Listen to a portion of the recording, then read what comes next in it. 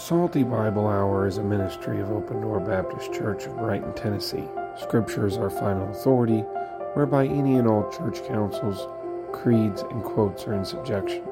Salty subscribers will become equipped in debasing ivory tower scholarly consensus with blue-collar Bible basics.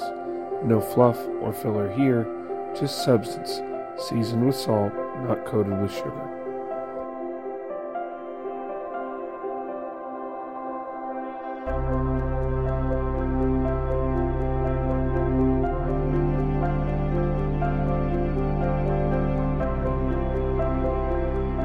I'm just going to start because this is what what are you recording? Yeah, we're recording. We're live, and we'll edit it back to wherever we want to edit it back to. We'll cut out where we're talking bad about whoever we were talking bad about before there's that. my notes. Yeah, there's your notes. I'm sorry. I didn't bring. We'll go with what we got, and I got a lot. We'll go maybe like we do, and just we'll see where this goes. So I'm gonna frame an opening here, and then I'm gonna hand it off to you because I feel like we were wanting to stagger this out, but we felt the way that the last video ended, it was almost necessary we start with this, and maybe we'll revisit it some more later. But we're going to talk about what you would call dispensational premillennial rapture. That's what we're going to say.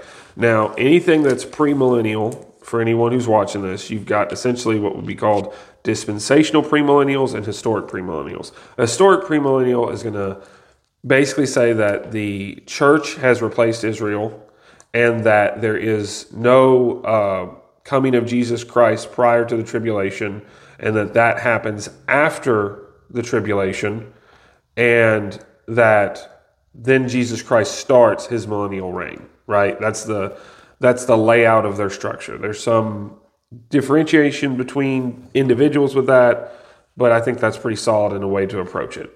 So we're dispensational, right? We're dispensational premillennials, which means we believe that there is a rapture before the events of what would be called the tribulation. Then there is something known as the second coming that happens at the end of the tribulation before Christ's actual reign on earth. This is all set up, Revelation 19. The beast and the devil and the Antichrist are defeated. The beast and the Antichrist are thrown into a lake of fire. The devil is bound for 1,000 years. And then we get this passage, which is where I'm going to start. And he laid hold on the dragon, that old serpent, which is the devil, and Satan, and bound him 1,000 years and cast him into a bottomless pit. Okay? There's a literal reign of Jesus Christ that we believe is a 1,000-year period that happens after the events of the tribulation. So anyone who is bashing, someone who's dispensationalist, if you believe in a 3.5-year tribulation, if you believe in a rapture in the mid-trib, if you believe in a rapture before the tribulation event, any of those beliefs puts you into a dispensationalist category. Like, this is not that's not a definition I came up with. This is Dallas Theological Seminary's definition. This is Yale's definition. This is Harvard's definition when it comes to eschatology, okay? This isn't Joe Carter's definition of these things. So anyone who would believe in an event prior to the second coming, you're viewing it just like how an Old Testament Jew does when he reads Daniel chapter 12. He's viewing the events of there's going to be a tribulation, and then there's going to be a resurrection, which is what you just preached on this, which is what Martha is talking about at Lazarus, the last resurrection, right? There's going to be a resurrection of the dead for the believers after the event of that tribulation, okay? They never saw the tribulation, really, and they never really understood the millennial reign, but we're laying all these things out to say we're talking about a very specific category of eschatology. If you don't understand this part of it, then where it's going to get lost is there's a lot of people who are going to talk about a rapture or catching away. I think some of what we've even seen people trying to talk about a pre-tribulation rapture, they'll use Matthew chapter 24, right? To even try to say that. No, they don't. They would say that's a post-tribulation or a mid-tribulation rapture. Okay. Yes. So after the tribulation of those days shall the sun be darkened and the moon shall not give her light, blah, blah, blah. And then you shall see the appearing of the Son of Man. And they put that as a rapture in, I think, verse 30 and 31. But keep okay. So you have these events, right? And this is why it's a narrowing spectrum of eschatology. And we're starting from a very wide one. But just understand, if you hear someone bashing dispensationalists, I would say 90% of the time they don't even understand the framework of which they're bashing someone, right? Because when you talk about historic dispensationalism, you're talking about dispensationalism that could be accepted by the Catholic Church during the time the Catholic Church basically controlled all church history for over 1,000 years of church history, right? So it's not surprising that when you hear people talk about dispensationalism, they're going back before 500 AD or they're going forward after 1500 AD. Because those ideas were not allowed for public debate. I mean, am I framing that somewhat correctly? Would you say that's a fair framework? Yeah, the historical dispensationalism, I guess if you want it to, it sounds a little more dignified than dispensational salvation or dispensational eschatology, historic, I guess. But I'm not sure about what happened in the Dark Ages, and I'm not sure about what any Jew that ever read Daniel understands. I don't believe they understand they're going through a tribulation. I know Daniel's describing that. Yeah. But I don't think a Jew understands that, but what do I know? Yeah. Daniel's obviously disturbed by what he sees, and it shakes him to his core, and he's very troubled with what's going to come. Probably thinking in the realm of a much nearer reaching fulfillment than what and maybe he is. And so look, this is how you get the whole framework of, you're going to start from here and we're going to go back and we're going to say, let's start all the way back at, we are in a church age, right? I think that's undeniable. We already believe that, okay? The next event on the calendar, according to what you believe in Scripture, should be a rapture. Let's start there. And we'll piece out the little things as they come along. Where would you say, all right, I know there's an impending rapture. I don't care if the first 3.5 years of Jesus Christ are part of this 7-year period, or if this all 7-year period is still future, and I'm interpreting, Revelation 12 as that, and Daniel chapter 7 and Daniel chapter 12, I'm interpreting those days as not being completed. The abomination of desolation is a trigger point in the midst of that, or is a trigger point for the Antichrist being revealed, right? And then we know that from that point forward is at least 3.5 years, and then there's the second coming of Jesus Christ. How do I know there's going to be a rapture before that point? Well, there's a lot of opposition that goes up against the concept of even a rapture. They see his appearing. That's not a rapture, that's his appearing. Or you'll see his coming. It's just the coming of the Lord. Okay. So, of course, you won't find the word rapture in the Bible, and this is not a 101 course, so I'm not going to explain that. Yeah. Okay? This is a little more advanced. But before you can put the players on the field, let's lay out the field a little better. Okay. When I say the field, how about you could say the eschatological timeline or the eschatological terrain or topography. We got to get that laid out just a little bit. For example, and I'm going to start in 1 Thessalonians. First Thessalonians. For a sec. I want just some observation points that we need to just put in our toolbox and look at. Look at verse 10. And this is, of course, it couldn't get any more Pauline than Thessalonians. So this is to the body of Christ who he's preaching to. And he said, notice how verse 9, he said, you've turned to God from idols. No doubt they got a Gentile background. They never said that to a Jew. Yeah. In Hebrews, he said, you turn to repentance from dead works and faith in God. That's you don't say that to a Jew. Jews are monotheistic. There's no idols. You see? Yeah. So turn to God from idols to serve the living God. So that's a Gentile body. Okay. Now, look at verse 10. And to what? To wait for his Son from heaven. Here we are. We're waiting for Jesus Christ, right? Whom he raised from the dead, even Jesus, which delivered us from the wrath to come. So you see, Paul's reminding these guys, we're waiting on the coming of Jesus Christ. Now, look what he says here in chapter 3. Look at verse 13. The Bible says in verse 12, and the Lord make you to increase and abound in love one toward another and toward all men, even as we do toward you, to the end he may establish your hearts unblameable in holiness before God, even our Father, watch it, at the coming of our Lord Jesus Christ with all his saints. See a difference there already? Chapter 1, verse 10 says we're waiting on the Lord. He says here, when he comes with the saints. Now, who are those saints? Romans chapter 16, verse 20. I'll just quote it. He says, the God of peace shall bruise Satan under your feet shortly. We are the body of Christ. Yeah. That's us coming. That's not the rapture, but that's a coming. And we are with Jesus Christ. Here, saints are with Jesus Christ. Go back to chapter 2 and look at verse number 19. For what is our hope or joy or crown of rejoicing? Watch this. Are not even ye in the presence of our Lord Jesus Christ at his coming? Chapter 10, verse 1, we're waiting for the Lord to come. Chapter 2, verse 19, we're in the presence of him at his coming. Chapter 3, verse 13, we're coming back with Christ. Romans 16, verse 20, we're the instruments of judgment and destruction coming back. Something happened in between all that. Yeah.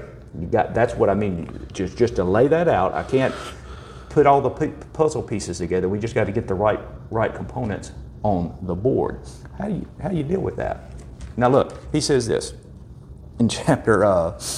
What is our hope? Where does it say that? What is our hope and rejoice? Where is that at? Oh yeah, chapter 2, verse 19. For what is our hope? Our hope is found at the rapture, at the coming of the Lord. I'm in Titus chapter 2. Titus chapter 2. Now, again, I don't have to use the word dispensationalism. I'm not mapping things to some dispensational chart. That chart comes from someone paying attention to Scripture like I'm doing right now. You will not be able to speak with any authority on the subject of the rapture and the second coming without understanding what I'm showing here.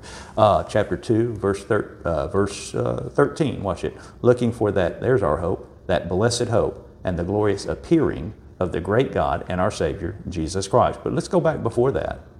Teaching us that denying ungodliness and worldly lust, we should live soberly, righteously, and godly in what? This present world. In this present world. Well, what about the world to come? What about the world that was before? What about the old world that was? No, we're not talking. When you speak of dispensational thought, this present world is different than another world. When you mention the church age, that's the world that we are in right now. Now, this present world, let's break that down a little bit. Okay, just understand what world we're in. And we use those semantics. I know people want to say that should be age. No, world's just fine. Welcome to my world. That's a different world over there. We use that all the time. That's what we can say, that's a different arena. Yeah. That's a different landscape. It's a different arena. I'm in Ephesians quickly. I'm in Ephesians and Ephesians chapter 1. And also, won't you do this and grab Hebrews chapter 2, verse 5. Now, he says, this is our behavior in this present world. And then he says, that's our blessed hope, is looking for the appearing of the Lord. That's synonymous with those in 1 Thessalonians, waiting for the coming of our Lord Jesus Christ. That's what we're doing. We want to be clean when he comes and not have to, that's where the judgment seat of Christ affects us and things like that. Now, I'm in Ephesians chapter 1. In verse 21, speaking of Jesus Christ, far above all principality and power and might and dominion, in every name that is named, watch it, not only in this world, but also in that which is to come. That's not this present world. This present world is different than that which is to come. Now, you're going to read about a world that is to come in chapter 2, verse 5 of Hebrews. For unto the angels hath he not put in subjection the world to come, whereof we speak. That's what Hebrews is speaking about. It's speaking about the world to come. It's not mine and your world. Our world is in this arena right here called the age of grace. Up until when the rapture comes, our world has changed. Our world is over. So that's what you got to do. You're not going to be able to speak on this thing unless you parse that out. I'll show you something else just to show you. I'm laying that thing out, and hey, it ain't sexy. It's not romantic. It's not something that's going to. It's responsible Bible study that you've got to layer this thing out and put this thing in its proper topography before you can start discussing his appearing, his coming, a resurrection. I'm going to show you. Now, look at Hebrews. Hebrews chapter 1, and also grab Hebrews chapter 9. This is not anything complex at all. But if you don't start paying attention to the words you're reading, you're going to just conflate everything and have it And you're going to have some big problems if you cannot give place to what we call dispensational thought. Look at chapter 1, verse 1. God, who at sundry times and in diverse manners spake in time past unto the fathers by the prophets, watch it, hath in these last days spoken unto us by his Son. These last days are when his Son spake, he is talking about, that's the earthly ministry of Jesus Christ. When Jesus Christ spoke to them. He made the worlds. There's more than one world. The world to come, the world that then was, this present world. Now, with that being said, something happened. He came speaking, and the world of the Jews is about to end because they're going to reject Jesus Christ. And look at chapter 9. Look at verse 26. And speaking of the figures in heaven and things like that, and the true tabernacle and things like that. Now look at verse 26. Speaking of Jesus Christ offering himself, for then must he often have suffered since the foundation of the world. Watch this. But now once, in the end of the hath he appeared to put away sin by the sacrifice of himself. Would I have to twist your arm at all to say that has to do with when Jesus Christ was walking this earth? No. Yeah, that's Jesus Christ presenting himself as an offering for sin. The Bible says that's the end of the world. Yeah. Paul, after that, is saying, in this present world, you're to live. What changed? Is there a different topography? Is there a different arena that we're in? What are we in? Why? How could that be? How could we be still living in that same world? No, another world. We are in the church age. It is on a timeline. You would see a parenthetical gap where he went to the Gentiles, of course, and his body and the mystery form of it took place and things like that. Only through study would someone ever understand that. I'm going to show you the problems you'll get into if you don't understand that. Okay. Because that world, our world, when does our present world end? I say it's at the coming of the Lord, or the rapture of his church. Yeah. And then that world is going to be opened up again. That's the world to come, you see. I'll show you. Because I'm going somewhere. You've got to preface this, because we're going to talk about resurrection in a moment, okay? Okay. But look at Hebrews chapter 8. Or, maybe chapter 9 even. Oh, how about this? I'm going to say something to you, and you're going to default, and because unless you're thinking, you're not going to be, you won't realize the value of this until you have to think about it. Okay, we just read over it too often. Here we go. He's talking about the offering of Jesus Christ being the true tabernacle from heaven, Jesus Christ. Okay, Now, he's a mediator of a better covenant. Look at verse 7. For if that, what does that say? First covenant had been faultless, then should no place have been sought for the second. This is what you've got to get. Everyone has to get this, or you cannot speak with authority on end time stuff. Okay? What's the first covenant? Well, I think in that context would have to be the law. Oh, absolutely. You're spot on. It's not a trick question. Yeah. Okay, watch this though. He said, this is how the Bible works, Joey.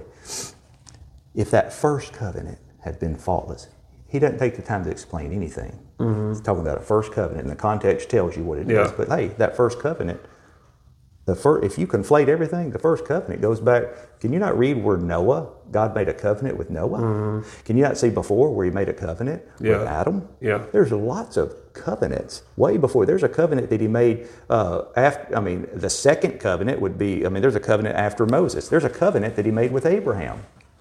Yeah. Abrahamic covenant. So where's the first what if we got real super ultra technical and started saying, because I'm going to go somewhere, it's going to be the same thing with the resurrection. Yeah. If that first covenant, it's the first covenant for the Jew. Yeah. Because we're in the arena of that world. Yeah. You've got to categorize and understand the arena that you're in. Hey, you've got the first covenant, and the second is the new covenant, which is a part of that extends on into the world to come, no doubt. The first covenant is what about the Abrahamic covenant? Wouldn't that be the first? No, that's not the covenant for Jews. That's a covenant that there will be Jews. Yeah. The first covenant that's ever been established with the Jews is the Mosaic covenant. Got it? So that's what is what we're dealing with now is if you can't put things into their proper arena or space, those words will mean nothing to you, like in chapter 9, verse 26. I know that's a hunk of stuff, but you'll have to let that resonate. That stuff will have to find you as you parse out things in your Bible. Chapter 9, verse 1, then verily the first covenant also had ordinances. You can't just blindly say first covenant is going back to Adam. Yeah, Adam. You can't do that. You got to look at the context in the arena that you're in. So when we're dealing with resurrection, you're going to see the first resurrection. It's the first resurrection. Revelation 20, right? You're going to see that. What? That's not the first resurrection. But within a certain arena, it is. And if you can't identify the arena that you're in on that eschatological map, you will never get the premillennial order of anything right, and you will have just one general resurrection and everything conflated. I'm going to pause for a second to catch the audience up. If you're thinking about this in a literal, the reason why you have the idea of any premillennial position is because you're taking the Bible literally. So when it says there's a literal 1,000-year reign of Christ, you're saying, yep, that's what the Bible says. Well, the chapter before that is chapter 19, which is Armageddon. Well, what happens in chapter 19? Who comes down to meet Jesus Christ? Where are we at? Revelation 20? Revelation 19, yeah. Revelation 19, the bride of Christ comes down to meet Jesus Christ before Armageddon, which precedes the first Revelation 19, verse what? That would be, I'm not even there. Probably looking back in verse 6, 7. There's a bride of Christ that appears somewhere, 4, 5, 6, 7. Yeah, 7. Okay. So a bride of Christ appears. So who's this bride?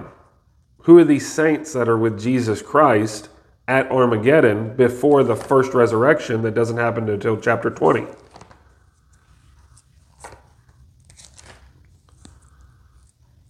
That would just be a good way for people to understand the whole first covenant thing, first resurrection thing. I'm sorry, my attention was divided. You said, who is the bride of Christ here in Revelation 19? Basically, solving the problem of where are these... We know the bride of Christ is the church, and they're with Jesus Christ at Armageddon, right? Yeah.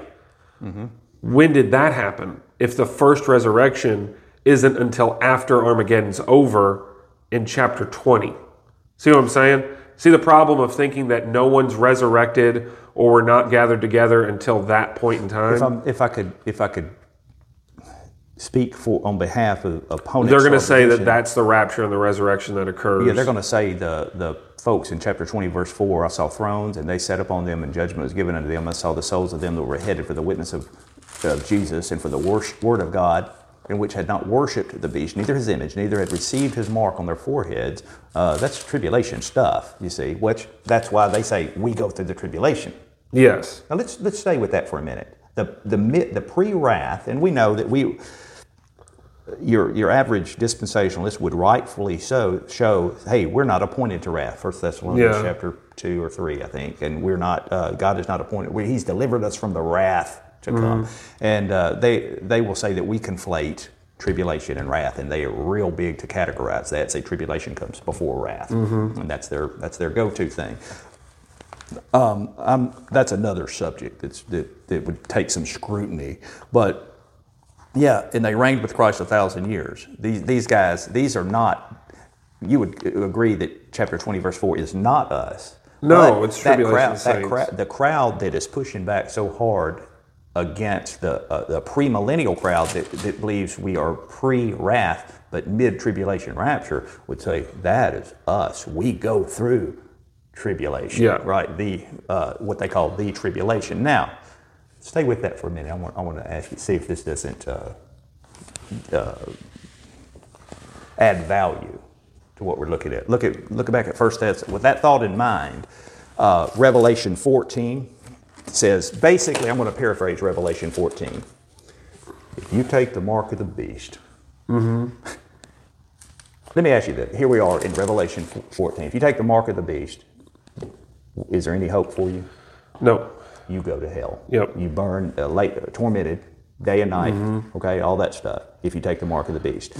Now, I say there's no possibility of you and me ever be tempted with taking the mark of the beast. The pre-tribulation rapture, we're out of here before then. But they advocate, and I know I'm going to speak for them a little bit, the best that I can, and represent them honestly. I think they have this idea that if you are a true Christian, you will not take the elect will not be deceived. See how messed up you can get in putting us with the elect of Matthew 24 and saying we wouldn't, if it were possible, even the very elect will be saying, well, the impetus is, or the implication is, it's not possible to deceive us with that. That's 2 Thessalonians 2, right? And I know some saved people. I wouldn't. Are you very confident that they wouldn't take the mark of the beast if there was possible for self-survival? I don't know. I don't know how you play. Look, I think it's like a combination of you have to start with. I think this is a good way to say it. If you're going to take the Bible seriously, turn to Amos chapter 9 and read, I think, 12 through 14, right? Where it says that you're going to dwell in the land forever. Well, let's spiritualize that. I guess that there's 20 acres in the backside of some mountain in the desert of Judea that's going to be yours, and you get to live there forever. Doesn't that sound like heaven? Or dwell in the house of the Lord forever. How about that? You understand what I'm trying to say? So, like, it's a specific promise to Israel that they will dwell in that land forever. And you have a bunch of those land promises. I don't want to say 1,000. You probably have 100, I would say, specific land promises to the nation of Israel. So if you're acquiring all of those and then taking that into that we are now Israel as a church, then I think that's where this is going to go along. Of course, as far as that terrain you were talking about, that's another topic as far as showing. I'm approaching this with the that's the marriage of historic premillennialism. Right. And whatever this new dispensational premillennialism is. And the reason I'm saying that they don't realize they're even dispensational is by them separating any event before Revelation 24 as a general coming of Jesus Christ and the general resurrection. They're now... Matthew 24? Huh? Did you say Matthew 24? No, Revelation 20 verse 4. That first resurrection, right? Because they make that first resurrection the essential... That's our... rapture, I know. right? Yeah, that's our rapture, okay? And it's at the end of the tribulation. Well, what I was... Go ahead. I was laying this thing out now. Again, where did I start? I started with the idea, if you take the mark of the beast, let me ask you something. If you take the mark of the beast, will you live? Yeah. You're not going to starve to death. You're going to be socially accepted. Yep. You're going to live, right? Okay. Now, notice this. This is the coming of the Lord. We're waiting for the coming of the Lord. Now, watch this. Look at chapter 4. This is a big go-to passage as far as our rapture. Verse 13, but I would not have you to be ignorant, brethren, concerning them which are asleep. That's synonymous with death. That's the sleep of death. That's the body in the grave every time. So he's talking about those who are in the grave. That ye sorrow not, even as others which have no hope. For if we believe that Jesus died and rose again, that's the gospel. You believe that, Joel? Yeah. Okay, then we are in this category. Yep. This is hitting home. Even so, them also which sleep in Jesus, let's say if I died today, I sleep in Jesus. Okay? You're alive and I'll be dead in this scenario. Will God bring with him? Good question. Where's he bringing them to? But that's another thing. Watch this, verse 15. This is everything. For this we say unto you, by the word of the Lord, that we which are alive and remain unto the coming of the Lord shall not prevent them which are asleep. To prevent is not to hinder, it's to prevent, it's to precede. Right, to precede them. That's a good way to put it. You getting something here? Now look, if we are in the tribulation, let's put ourselves in that false scenario that we are in the tribulation, and man, I'm throwing in the towel, won't take the mark of the beast. Am I alive at the coming of the Jesus Christ? Do I remain? I'm alive and remain. Yeah. Notice this, but I'm good, right? Because for the Lord himself shall descend from heaven with a shout. It looks like those that are, if you are in the tribulation and you are alive and remain, guess what? It looks like you just, as long as you stay alive, take the mark of the beast, do whatever you want. You realize that can't fit? Yeah. I hope that makes sense. No, it does. Because it says this. Here we go. Let's try this again. For this we say unto you by the word of the Lord, that we which are alive and remain. That's before any of that, Antichrist, okay?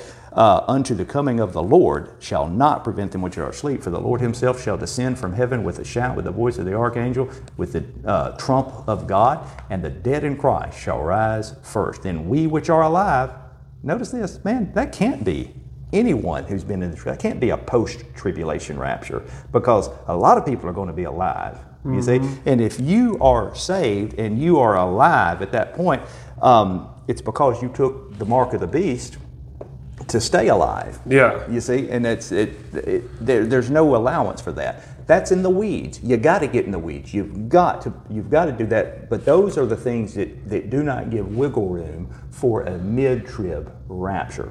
Yeah. Hope that is beneficial to you, because it says, look at, if this is, then we which are alive and remain shall be caught up together with them in the clouds to meet the Lord in the air, and so shall we ever be with the Lord. Wherefore comfort one another with these words. Now, wouldn't you think Paul would be obligated to warn against us taking any kind of mark or anything like that? Would he not warn that just because you're alive, just because in order to stay alive, do whatever you have to do? No, it's just talking about those that are alive within the arena of this present world. You cannot put us in another world, in another arena. You've got to categorize the right.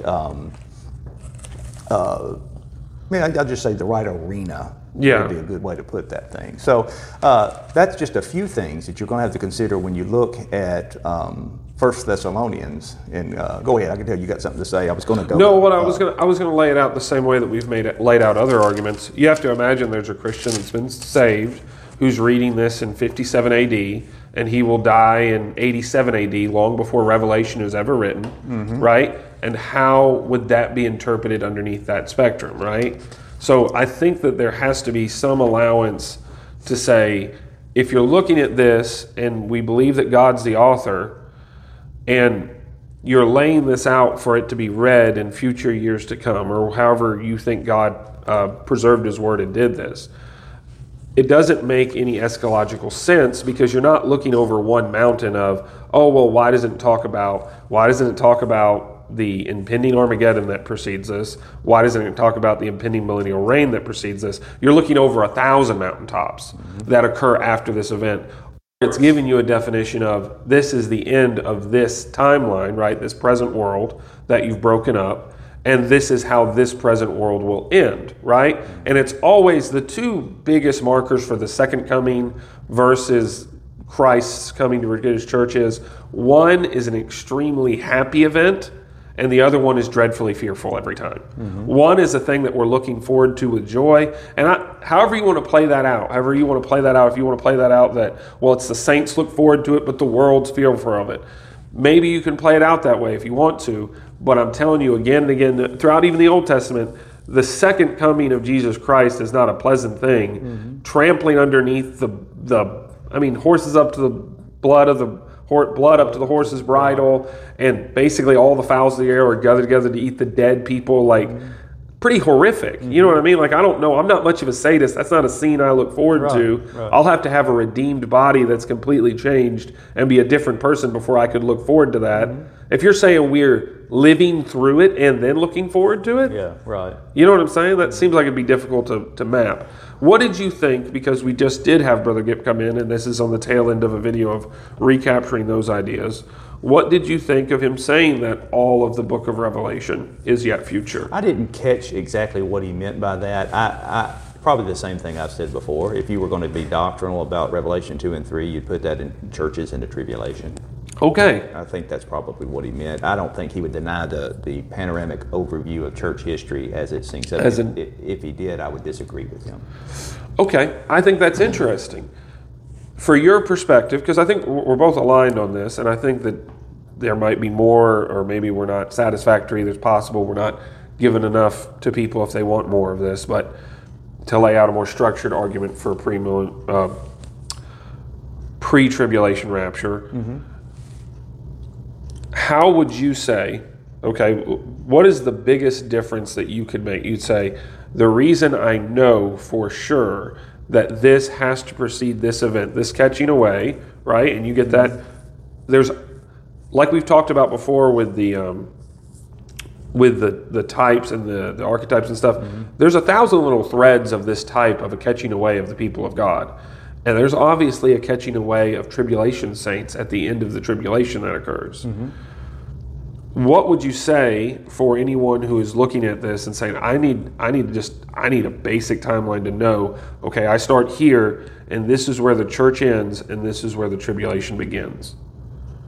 This is how I know that this rapture right here is specifically only church, and this is how I know this rapture right here is specifically only tribulation saints. Yeah, I mean, it's no trick. There's no tricks to this. It's going to be 1 Thessalonians 4, 1 Corinthians 15, verses 50 through the rest of the chapter. That's going to be the meat and potatoes. Of 100% church. Yeah, absolutely. And then you've got situation but when you say types and stuff, again, I used that thing in our last video about the cornbread and the cake. You don't know what it is until you see what is planned to be it's embellished with.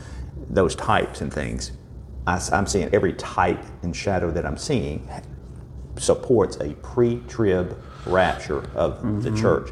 I'm not seeing where there's any kind of type that supports their eschatological view. Where are their embellishments? What can they do? In other words, but sometimes we tend to see pre-trib rapture of the church where it is a mid-trib rapture of Israel.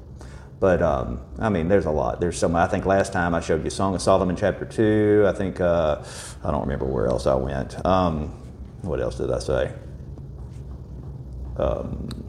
Just as far as just garnishing the doctrine with Old Testament shadows. Song of Solomon 2, I showed that. I don't remember what else I said. But, I mean, you can see that as early as... So if you want to see a timeline, you don't have to... You want to see a layout, an eschatological timeline of how it plays out in the New Testament. Look at Moses delivering Israel from Egypt. You got Egypt. Picture of the world system. There's no doubt about it. God's always reminding them, I called you out of the land of Egypt. Pharaoh is going to be a picture of the oppressing world power of that time, a picture of Satan. What's he doing? He's targeting those Jews. Yes. And he's trying to annihilate them, trying to kill the baby boys. Remember, throwing them into the river, putting them under bondage and things like that, and they are oppressed. And that's going to be a picture of the time of tribulation. Yeah. To such a degree that, do you not see in a place where there's darkness over the land with the plagues that came to Egypt? Do you not see where there's blood in the water? Does that not tether right to what you read in the book of Revelation? Yeah. Do you see plagues of flying things and just they're getting afflicted? And what is it doing? It's necessary. If that affliction wasn't there, those Jews will not repent and believe Moses. They won't want out of that mess. Yeah. How do we know? Because the first time he came, there was nothing really going on except just daily life. Did he not appear, Moses, as a picture of Jesus Christ to such a degree that Moses said, a prophet will God raise up like unto me? Him shall you hearken to. Okay, that's in Deuteronomy 18. So to show you how just that little pattern, if you want a good little timeline, Moses came to his brethren. He said, hey, why do you fight? Why are you fighting? They say, who made thee a judge and a ruler over us? Now, does that not sync up with Jesus Christ leaving heaven, coming here and saying, that's excellent. He came to his own, and his own received him not, John 1:11. That's excellent, Kirby. So what did Moses do? Moses got, all right, what did he do? He went to Midian, married Zipporah. She's a Gentile. He got a Gentile bride. All this time's going by. We don't realize how much time. That was at least 40 years after that before he came back. Now he's 80 years old. He's got a Gentile bride. All the time there's affliction from Pharaoh, that brutal taskmasters are making get your own straw, make your own brick, and still meet the same demand. Just so much pressure on these people. What does he do? He's got a Gentile bride. That's the parenthetical gap that I showed you in Hebrews chapter 9, verse 27. There's a different arena that Moses is in now. The Jews are still the Jews doing their thing. He is identified with a Gentile bride. And you got him coming back in Exodus, I think 3 or 4. what do? They get on a saddle of an ass. Now, does that not match Revelation chapter 20 pretty good, where they're on a white horse? He's coming back to the world, Egypt, to the picture of this world, no doubt. It's a picture of man's accomplishments apart from God. So what is he doing? He's coming back with his Gentile bride. Now the plagues will begin. Now the plagues. Now it's time for tribulation. You understand? That was just little stuff. This is fixing to be. And what is he doing? He's going to smite the Gentile world powers that oppress Israel, and they will believe him that time. And they did. And to such a degree that, that thing maps to the New Testament reality of the revelation of all that like a glove. And so here's the thing. How does that fit the tribulation? In Egypt, when the darkness fell, there was a group of people that have a safe place. Remember, that was Goshen. If you're in Goshen, the flies are not bothering you. The frogs are not in your kneading troughs. The plague of the lice and the locust and all of that stuff, the darkness that can be felt, no, you are safe in Goshen. Well, that's synonymous with in Revelation. In Revelation 12, God has prepared a place in the wilderness for that woman, that little remnant. There. Do you see that? Or this is what literally is. He did this all on his own. I was turning to 12 to get to lay out a timeline of events here, and I think this is going to work out perfect. You're in Revelation 12? I'm in Revelation 12. And just for the background for everyone watching this, we've got no notes here, okay? He didn't have any notes. I don't have any notes. We came down to sit down, so I love when we get some good versions. Well, I tell you, can I say this? Go ahead. It is, I got this, and I got a pen, right? I sat down to try to write. It's so multifaceted. It's so much. I don't know where to begin. That's my notes. I can't write this stuff. It's too much, man. For somebody to think they're going to get a little compartmentalized, little layout of all this and say, this is my gate, this is my cage, everything's right in here, and I've got this worked out, so don't bother, is very, they're going to be disappointed. Look, you know my fault. I like building ramps for people as best as I can. I don't know that you should, right? I don't know. Brother Gip told me not to, so maybe I shouldn't. But I like making it where it's like, hey, let's try to bring this down to earth as much as possible. So what he just referenced is in chapter 5, is verse 5 of chapter 12 what Revelation. I just did, can I say it like this? That's going to show whether it's cake or it's cornbread. And she brought forth a man-child who is to rule all nations with a rod of iron. What verse? I'm starting in 5. We're leading into 6. Yes, sir. Rod of iron, and her child was caught up unto God and to his throne. I don't think that I'd have to make any leaps for us to say that's the ascension, right? All right, that's the ascension. Now, this is God's timeline of events. Remember who we started with. There's a woman in heaven, and she has 12 stars around her. Can that be anyone other than Israel? I believe it's Israel, yeah. She has a child. Can that child be anyone other than Christ? I believe you're right. This child that's supposed to rule all nations with a rod of iron is caught up unto heaven. Why? Because he didn't. He didn't rule them with a rod of iron when he was caught up to heaven. Verse 6. So we're starting, and the woman fled into the wilderness, where she hath a place prepared of God, that they should feed her 1,260 days. Now, you're going to figure that out. 3.5 years. That's 3.5 years. And let's see what happens here. Because this is kind of interesting. And there was a war in heaven, and Michael and the angels fought against the dragon, and the dragon fought against and prevailed not, neither was there a place found any more in heaven. And the great serpent was cast, that old serpent the devil, which deceiveth the whole world. He was cast into the earth, and the angels were cast out with him. And I heard a loud voice saying to heaven, now cometh salvation and strength for the kingdom of our God and the power of Christ, and the accuser of our brethren is cast down, which accused them before our God day and night. And they overcame him by the blood of the Lamb and by the word of the testimony, and they loved not their lives unto death. Therefore rejoice, ye heavens, and ye that dwell in them. Woe unto the inhabitants of the earth and of the sea, and the devil is come down unto you, having great wrath, because he knoweth that he hath but a short time.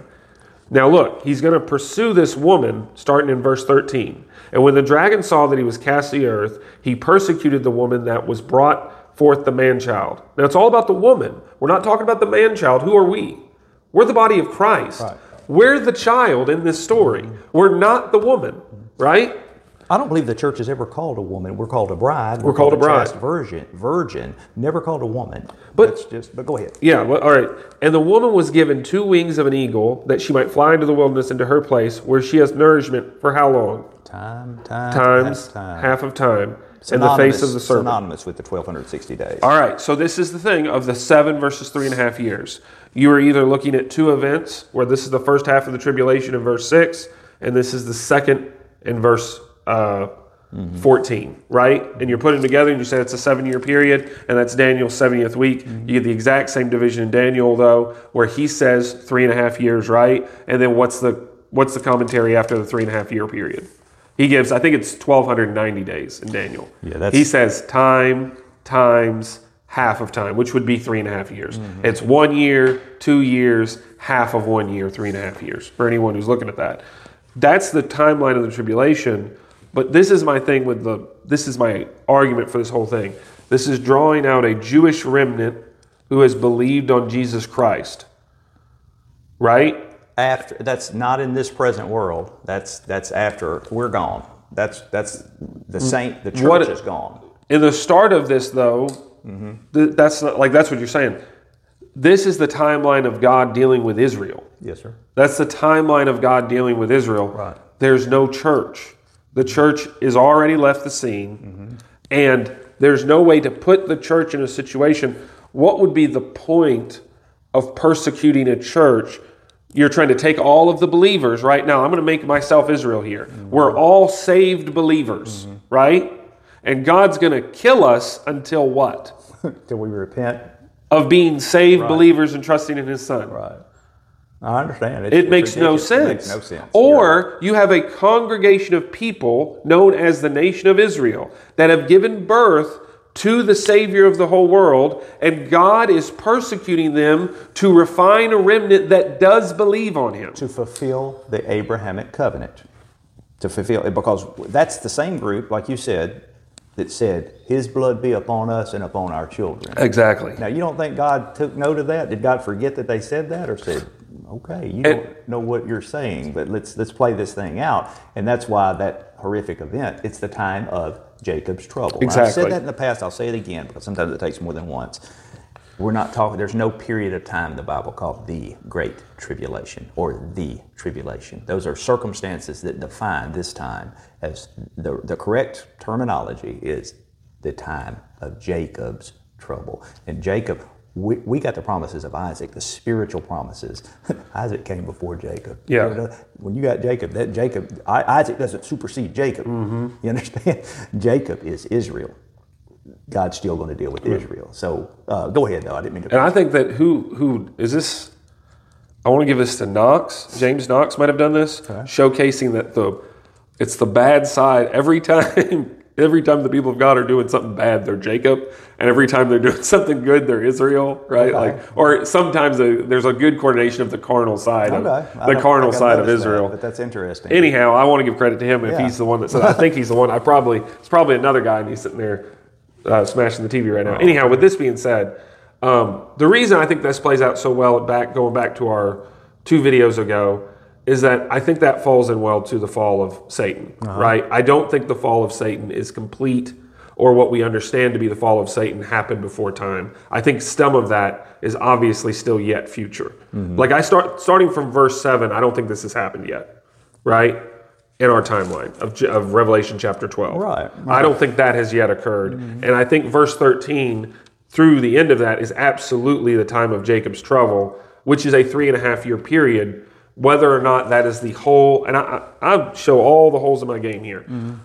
If you laid out for me with all these passages that it's 100% a 3.5 year period, I can say, yeah, I see that. And if you said I think it's a 7 year, I say, yep, I see the times that it gave a period of time that could definitely be 7 years. Okay, I'm not really concerned with that aspect of it. I'm more concerned with the fact that the teaching that the church goes through this is very problematic because it makes the church Israel, right? Right, and that's why you've got to. That's why we'll deal with that as it comes, and I've dealt with that many times, and that's the big thing. Again, to lay out the proper landscape. We didn't even talk about the church in Israel. Guys, the church is not Israel. I'll show you one thing. Go ahead. The church, we are not spiritual Israel. We Amen. are not spiritual Amen. Israel. And a lot of folks, a lot of that crowd will go as far to say, Israel is Jesus Christ. Jesus Christ is the seed. The Messianic seed is not the seeds, plural, and they love to go to Galatians chapter 3 to show that it's one seed. Let me show you this. You right here in chapter 12, verse 13. If Jesus, let's make Jesus Israel, and that's the culmination of Israel. That's it. And now that here's their consensus. Jesus Christ is true Israel. We are in Christ. We are Israel. Now look at this. Verse 13. And when the dragon saw, future, that he was cast unto the earth, he persecuted the woman which brought forth the man-child. She's already brought forth Jesus, and he's still going after the woman. That's Israel. He's still going after Israel. So that nullifies that. I hope that is of value. No, I think it's excellent. I don't. Anyone who's trying to make Jesus Christ Israel, look, you got some huge problems when you go into the Old Testament with that, because they are clearly separated, and Israel is judged by Jesus Christ, right? And you've got big problems in the New Testament, obviously. The phrase that has been said before, true Israel, right? Anyone who knows this all ends and culminates with there being one unified people at the end of time, right? That happens at the end of time. We're one in Christ, and Christ is one in God, right? Trying to pull that back throughout time. Well, there's Jews, there's Gentiles, there's the Church of God. Amen, absolutely. There's also neither male nor female, right? I hope that no one of the people that are preaching that we're Israel are teaching their sons and daughters are the same thing. Right? Like, it's kind of silly. You got to separate the spiritual from the physical. Amen. That's kind of what I'm driving. Male nor female, bond nor free, for we're one in Christ Jesus. Well, buddy, we still got male and female restrooms here. Amen. And we still keep people, a saved man, we go to the penitentiary and lead a man to the Lord. Guess what? He stays behind a lot. Physically, he's still a prisoner, you see. I want to say for the people that might be critical, you don't think I know that there's a bunch of verses that say he is not a Jew that was one outwardly, but he is one inwardly. They're showing you the circumcision of the Holy Spirit on the heart of the believer. You can't map that out to every single promise into the Old Testament, and it doesn't. I don't want 20 acres in Judea. If you're going to give me some land, I hope God gives me British Columbia or somewhere up in Oregon or Washington, maybe some of the Colorado Rocky territory. Like, that's what I'm hoping for. If I get a city to go, like, give me Denver or something. You're going to get the Wolf River Bottoms. I'm going to get Amory, Mississippi. That's what I'm going to get. Yeah, that's no more when you say that he's not a Jew outwardly, one inwardly. I've said this before. That's not a doctrinal statement. That is a statement of privileged possession. It's a comparative statement of privileged identity. I'll give you an example. Jesus Christ. Let's make this doctrinal. Jesus Christ. He said, "Your mother and your brethren are calling you." And he looks at the people. He says, "Behold, my mother and my brethren. You are my mother. You are my brethren." Yeah. Is that a doctrinal statement? No. No, that's just a practical statement saying you're my family. Yeah. Those who take me seriously, I take you seriously. You can't launch a doctrine from that any more than you could launch a doctrine from Romans 2 about the Jew, you see. I think that you want to make a doctrine, we're joint heirs with Christ, and we're part of his body, and he is the head of the church, and we are his bride. Those are doctrinal things that I think that you could say, right? And the reason we know that, because you go to the Pauline epistles that lay that out in a doctrinal dissertation. And that's the better inheritance, and that is the inheritance that also Abraham and David and all those guys got in the Old Testament. There's a separate Jewish thing that's occurring in that tribulation, and those tribulation saints are getting something unto themselves, right? Mm-hmm. And I think that that's probably the fulfillment of those Old Testaments. Now, you've talked about who reigns in Jerusalem, whether it's Christ in the seat of David or it's actually David himself. Yeah. Listen, all of those things are minor details for believers. I don't really have a problem with that.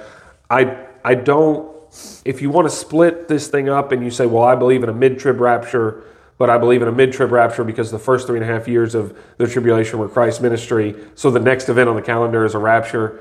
I don't care. I don't care how you look at this thing. I do think some of this stuff, I heard a guy who taught AI say this. He said, here's the problem. He's like, I don't know when we get to this mountaintop if I'm going to see the rest of the way or I'm just going to see 1,000 more mountaintops, right? we're in a valley of the church age, and the end of this valley is what I would say absolutely is the rapture.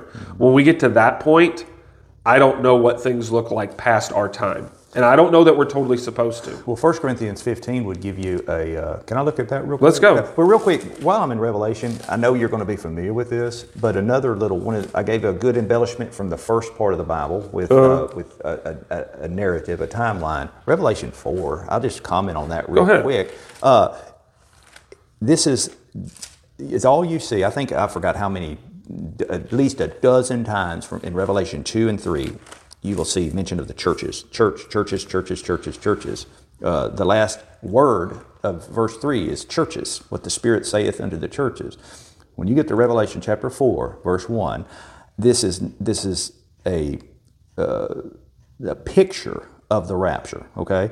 This is John, who is if I had to explain this to someone, if I have to explain this to an opponent of my stated position, they're not qualified to talk with me. Yeah. Okay? That John is a picture of the body of Christ. Amen. There's no doubt. John 21, he said, what is it that if he stays here till I come, right? Remains till I come. He's the one laying on Jesus' bosom and got the answers of who the Antichrist was, who Judas was, all that stuff. Why is that so valuable? Because it ties up with everything you see at that supper is a fractal layout of the church age. You got Simon Peter, he's minister to the circumcision. Simon Peter, we're sitting at a table, however that table is, right? Yeah. He's laying on Jesus' bosom. They're chilling out, and he says it's going to be who is the Antichrist? Who is the betrayer? Yeah. He reveals it to Peter. He says it to everyone. And it's revealed to John. How come Peter couldn't see it? May I say Romans 11, blindness in part? Has happened to Israel. Yeah. You see that? You've got to ask yourself, why didn't he see it? Right? And Peter even asked John, who is it? Yeah. Still doesn't get it. Yep. That's blindness. That's the blindness of that Jew right there. Okay? That's what the furnace of the Great Tribulation refines that Jew, that where he will repent and that remnant will fulfill the covenant. Well, so here's John, picture of the body of Christ. After this, I looked, and behold, a door was opened in heaven. Again, whenever you see a door, you see I think the heaven is open in Revelation 19 because the body's coming down. You got a door opened in heaven. The first voice which I heard was as it were of a trumpet, talking with me. Now, in 1 Thessalonians 4, at the last trump. That's not the trumpet of Revelation 11. There's no way you can put that, and if you will embarrass yourself trying to make that the trumpet of Revelation 11. That's at the end of the tribulation. The kingdom's there, right? Kingdoms of this world have become the kingdoms of our God, Revelation 11:15. That's the seventh angel. That's the seventh trumpet. It didn't say the last trumpet. The trump is a sound a trumpet makes. And I would tie this with what Brother Gibb said about the trumpets at the last day at the Feast of Tabernacles. Amen. But either way, he says, first voice which I heard was as it were of a trumpet talking with me, which said, come up hither. There's your rapture. There's your come up hither. Yeah. And then look what he's doing. He says, and I will show thee things which must be hereafter. He's in the here and now when he started that verse. Now he's in the hereafter, immediately, in the moment, in a twinkling of an eye. Verse 2, and immediately I was in the Spirit. And behold, you remember Paul getting called up to the third heaven? He said, whether in the body or out of the body, I cannot tell. That's 2 Corinthians 12. Whether in the body or out of the body, I can't tell. He's in the Spirit. See? And behold, a throne. And then we see the value of that is pre-trib, because from verses 6 through 19, you have nothing but hell on earth, tribulation, Antichrist, mark of the beast, judgment, and all of these things. You will not see the mention of the word church there. The church is gone. That's a pre-trib. But that's just another little one of them. I wouldn't launch pre-trib doctrine from that, but that sure embellishes pre-trib doctrine. The problem, 1 Corinthians 15 too. Go ahead. The problem with all of the, basically combining all of the events that occur, making them one event at the end of the tribulation is this. All throughout the book of the Revelation, there are saints that are there. The angel talking with John, what does he say? I am your fellow servant.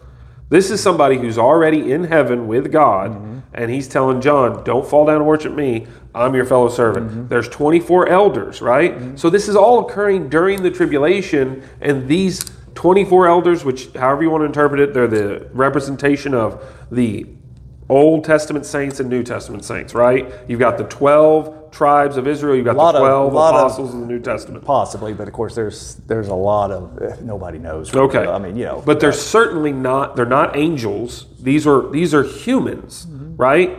That once lived on earth, okay, would be the assumption making there. I would say that you have to say, how did they get to heaven during and before the tribulation begins? That's a good question to ask. Well, wouldn't you say if I had to and say, how are they present before Armageddon? Let's say I had happens? to make those 24 elders, the 24 priests at the circuit of 24. I've heard that too. The feast of like John the Baptist's dad was after the order of Abiram, I believe it was. They had basically there's 24 priests that served 2 weeks. Okay. And for 1 year they.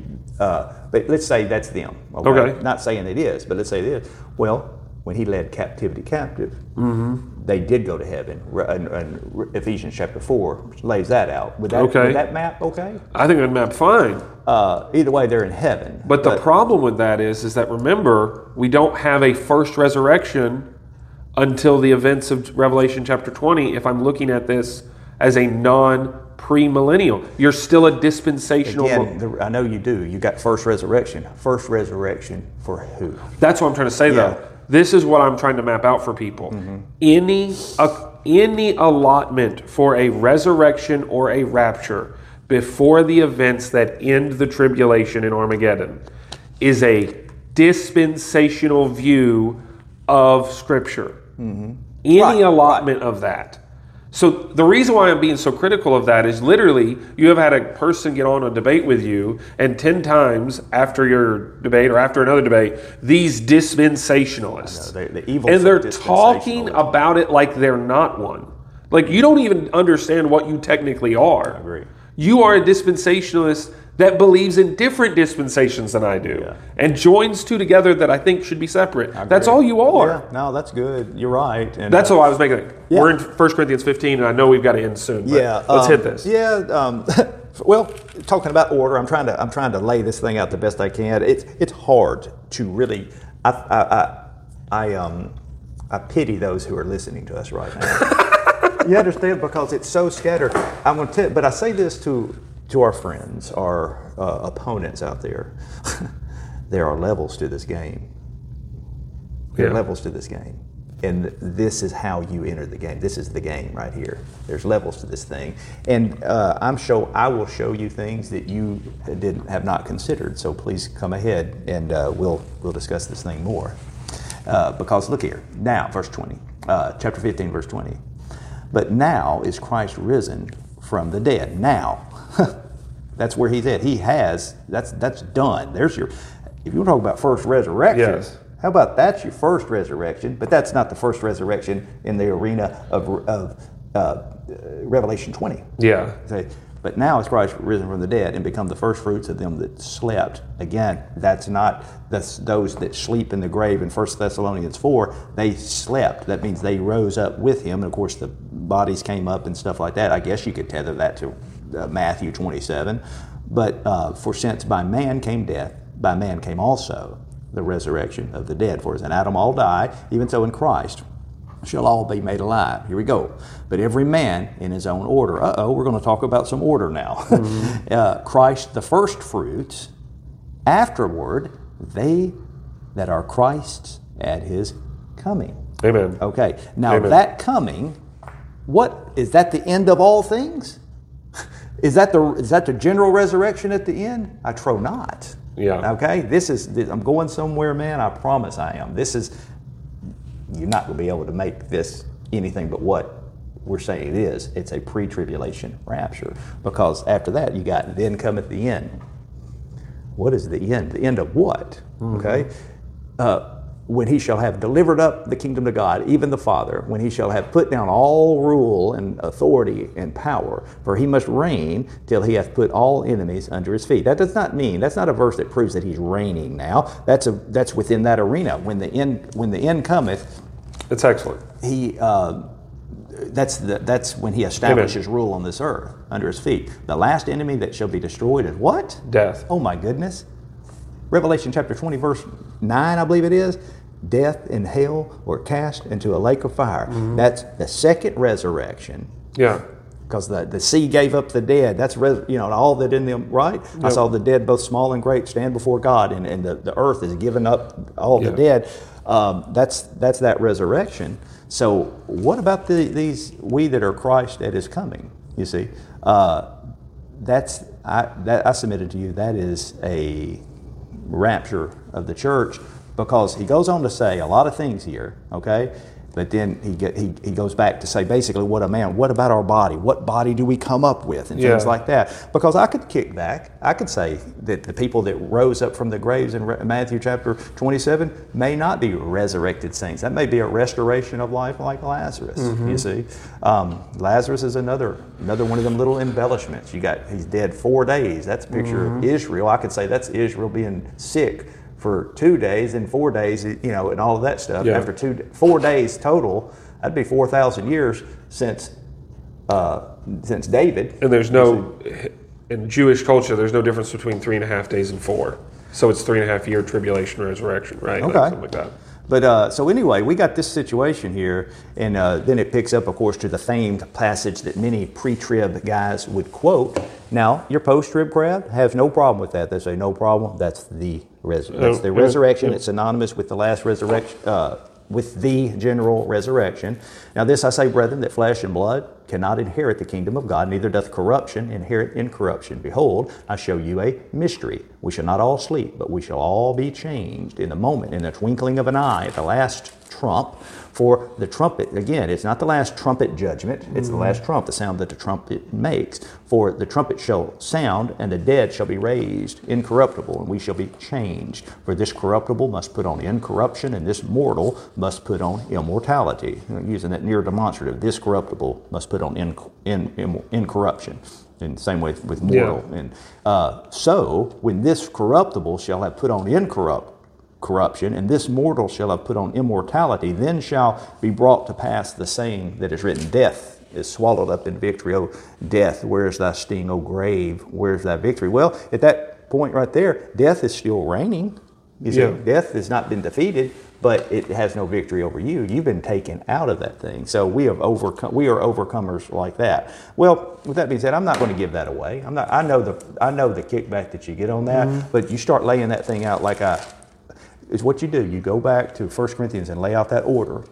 Yes. Go back to 1 Thessalonians and show we're waiting for waiting for the coming of the Lord, and those which are alive and remain. Try to put that in the mid-tribulation rapture. You cannot do it, because a lot of people will be alive and remain at the coming of the Lord that will go to a devil's hell. Amen. They're not going to be comforted with anything. You can't. If you put them together, it's incredibly irresponsible at best. At best, and purposely deceptive. The best way that I would lay this out for believers, if you're looking at this first resurrection passage, when you go and it talks about the second resurrection, the second resurrection is unto the great white throne judgment, right? That you're going to see if the books are opened and whether or not your book is in the Lamb's Book of Life. I can't remember who first laid this out, but I'm going to make this argument and see if you agree with it. You have one rapture and you have one resurrection, right? And if I'm going to harvest a group of trees, I'm going to go in and I'm going to cut out a bunch of trees that start to let everything else grow up. And that would be a gleaning. And then you're going to have a general harvest, right? And then you're going to have an ending harvest, okay, of these. And that's all one harvest of one plot of land. Okay. But it's separated into a bunch of different events. And everyone's trying to push that up and push it into the last part and say, no, it's one harvest. And you're like, yes, it is one harvest. It is one resurrection. Here's the first fruits. Then there's going to be another one. Obviously, at this point, the people that are raptured are going to the people that are resurrected at the rapture are going to greatly outnumber the people that are on this earth when the rapture occurs, right? Big time, yes. So you're going to have a rapture of saints into heaven. That's going to be a huge harvest of 2,000 years of time. And then you're going to have tribulation saints, believers, that are part of that resurrection at the end of the tribulation, right? I would call that the gleanings. Yeah, the gleanings. With that thought being in mind about arena, Guys, if you can get this, you got something though. The harvest is plentiful, but the laborers are few. Remember Jesus saying that? And then you just described, if I'm not mistaken, based upon what we're reading here, especially in 1 Corinthians 15, the harvest is the rapture of the church. Yes.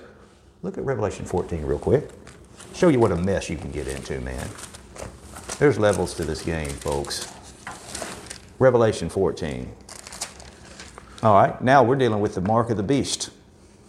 There's no doubt about it, verses 8 through 12, mark of the beast.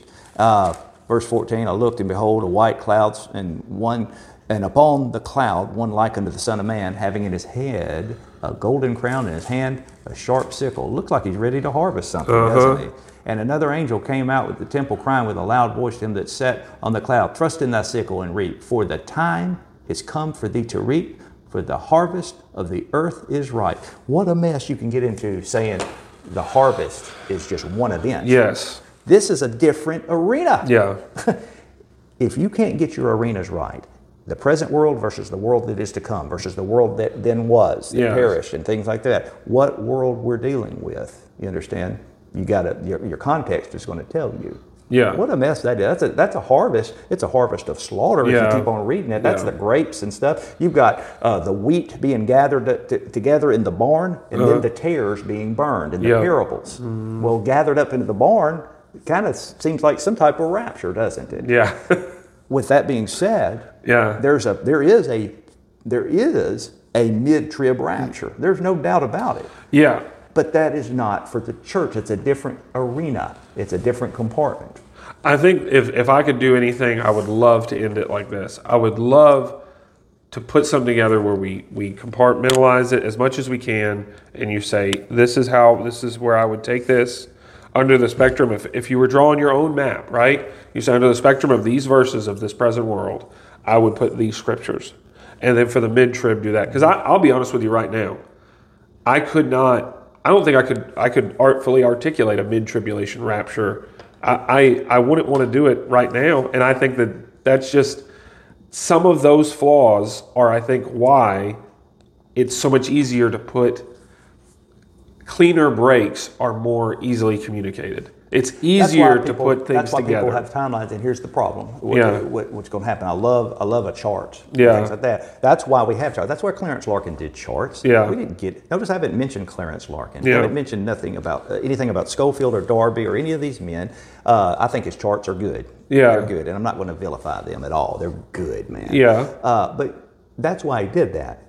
Now here we are. We're not using charts. If we did use charts, we would be accused by opponents of just quoting a catechism that we have built up without tethering it to Scripture. What we're dealing with Scripture and laying it out. You can chart it. You'll have to map it and chart it in your mind somehow and lay that thing out. Why not lay it out like you said? I think that's good, but you got to have both. The chart had better match. No, I agree. Scripture. I want to make it where people can see this stuff and see like, okay, now when I'm reading, I understand where this goes. I understand how to lay that out. Because I think it is difficult for a lot of people, and especially if you don't read large chunks of your Bible at a single time. Yeah. I think it's hard. They open up the Bible and they might start in the New Testament and they read Matthew, and then they just have assumptions about where they lay, or they haven't read their Bible through maybe ever, even once, and then they're trying to, it almost feels like you're trying to pull a trick on them, or you're trying to do something. I'm like, look, if I can only explain to you the levels of stuff the amount of stuff that you and me do not use, because we do not want someone to be able to take one piece of that and say, see how this is wrong? Yeah. See how this is wrong? And then it somehow vilifies the other points. There's 1,000 things that guys on the other side of the aisle use that I think are, I would say they're definitely using a manipulative trick to pull off a point. You know what I'm saying? I don't want to be accused of doing the same thing. I don't want to be accused of. I think it's intellectually dishonest, but I think more than anything, it's spiritually dishonest. Like I don't think God needs my lie to help prove His truth. Right. You know. Right. But anyhow, let's end it there. And then if there's something else we want to pick up or revisit on this, I don't think this will be our last eschatological shakedown that we do. I thought this was. And if anyone is confused about what you heard, I feel your pain. You should be confused if you're not familiar with Scripture. Also, I want to make this available. The emails on all the sites. I know you've gotten one email that the guy had asked you a question on. Yeah, I forgot about that too. And then I don't know why it came to you. it just comes to that general email, and I'm logged into it. That's all. I forgot about that. Yeah. So anyhow, there's an email there. If you want to reach out to us, ask any questions. Feel free, and we are not best at getting whatever you want to call it, quick responses. Ask him. I'm busy. Don't ask me. I like to give them to you, and then look. You never know. All right, we'll call that the end. We'll call it the end right there. All right, man.